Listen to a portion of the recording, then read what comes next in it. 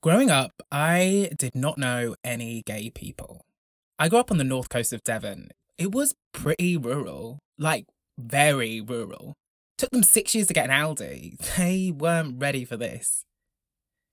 The only gays I saw growing up were Timon and Pumbaa from The Lion King.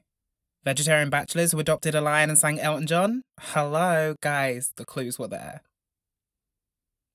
I had no one to teach me the importance of historical moments such as Section 28, Stonewall, or Donna Summer going disco.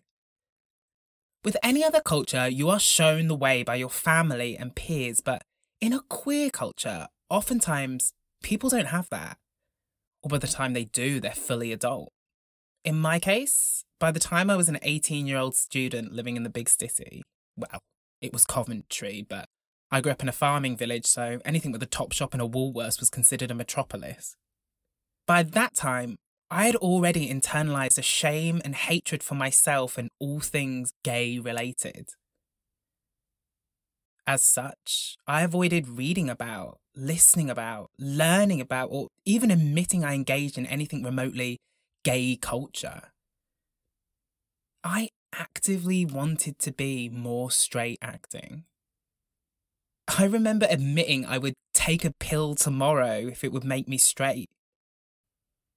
And I believed that. This series is a letter to myself. It's all the discussions I wish I had at a formative age. All the information I should have known before making choices about where I spent my money or where I placed my vote. If the theory of infinite timelines with infinite outcomes is true, then maybe there is one a little closer to home, where there is someone who will benefit from this and avoid some of the mistakes I made. Hopefully there is also a timeline where Timon and Pumbaa legit get married, but hey, that's a sequel I'm willing to collaborate with Disney on. This isn't a doctoral thesis. It's researched, sure, it's evidence, but you know what? Some of it will be wrong. And hands up, some of it I will regret saying.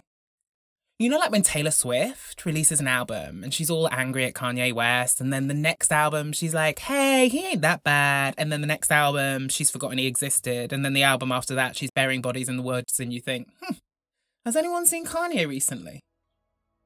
It's going to be a bit like that. Our opinions and ideas evolve, and I'm sure there will be things I say in this that I will squirm at in 2 years' time and try to bury in the woods. But that's what listening is all about. That's how we grow. So, whoever you voted for, whether it was Will Young or Gareth Gates, I hope you enjoy my new show, because I wrote it as a matter of pride.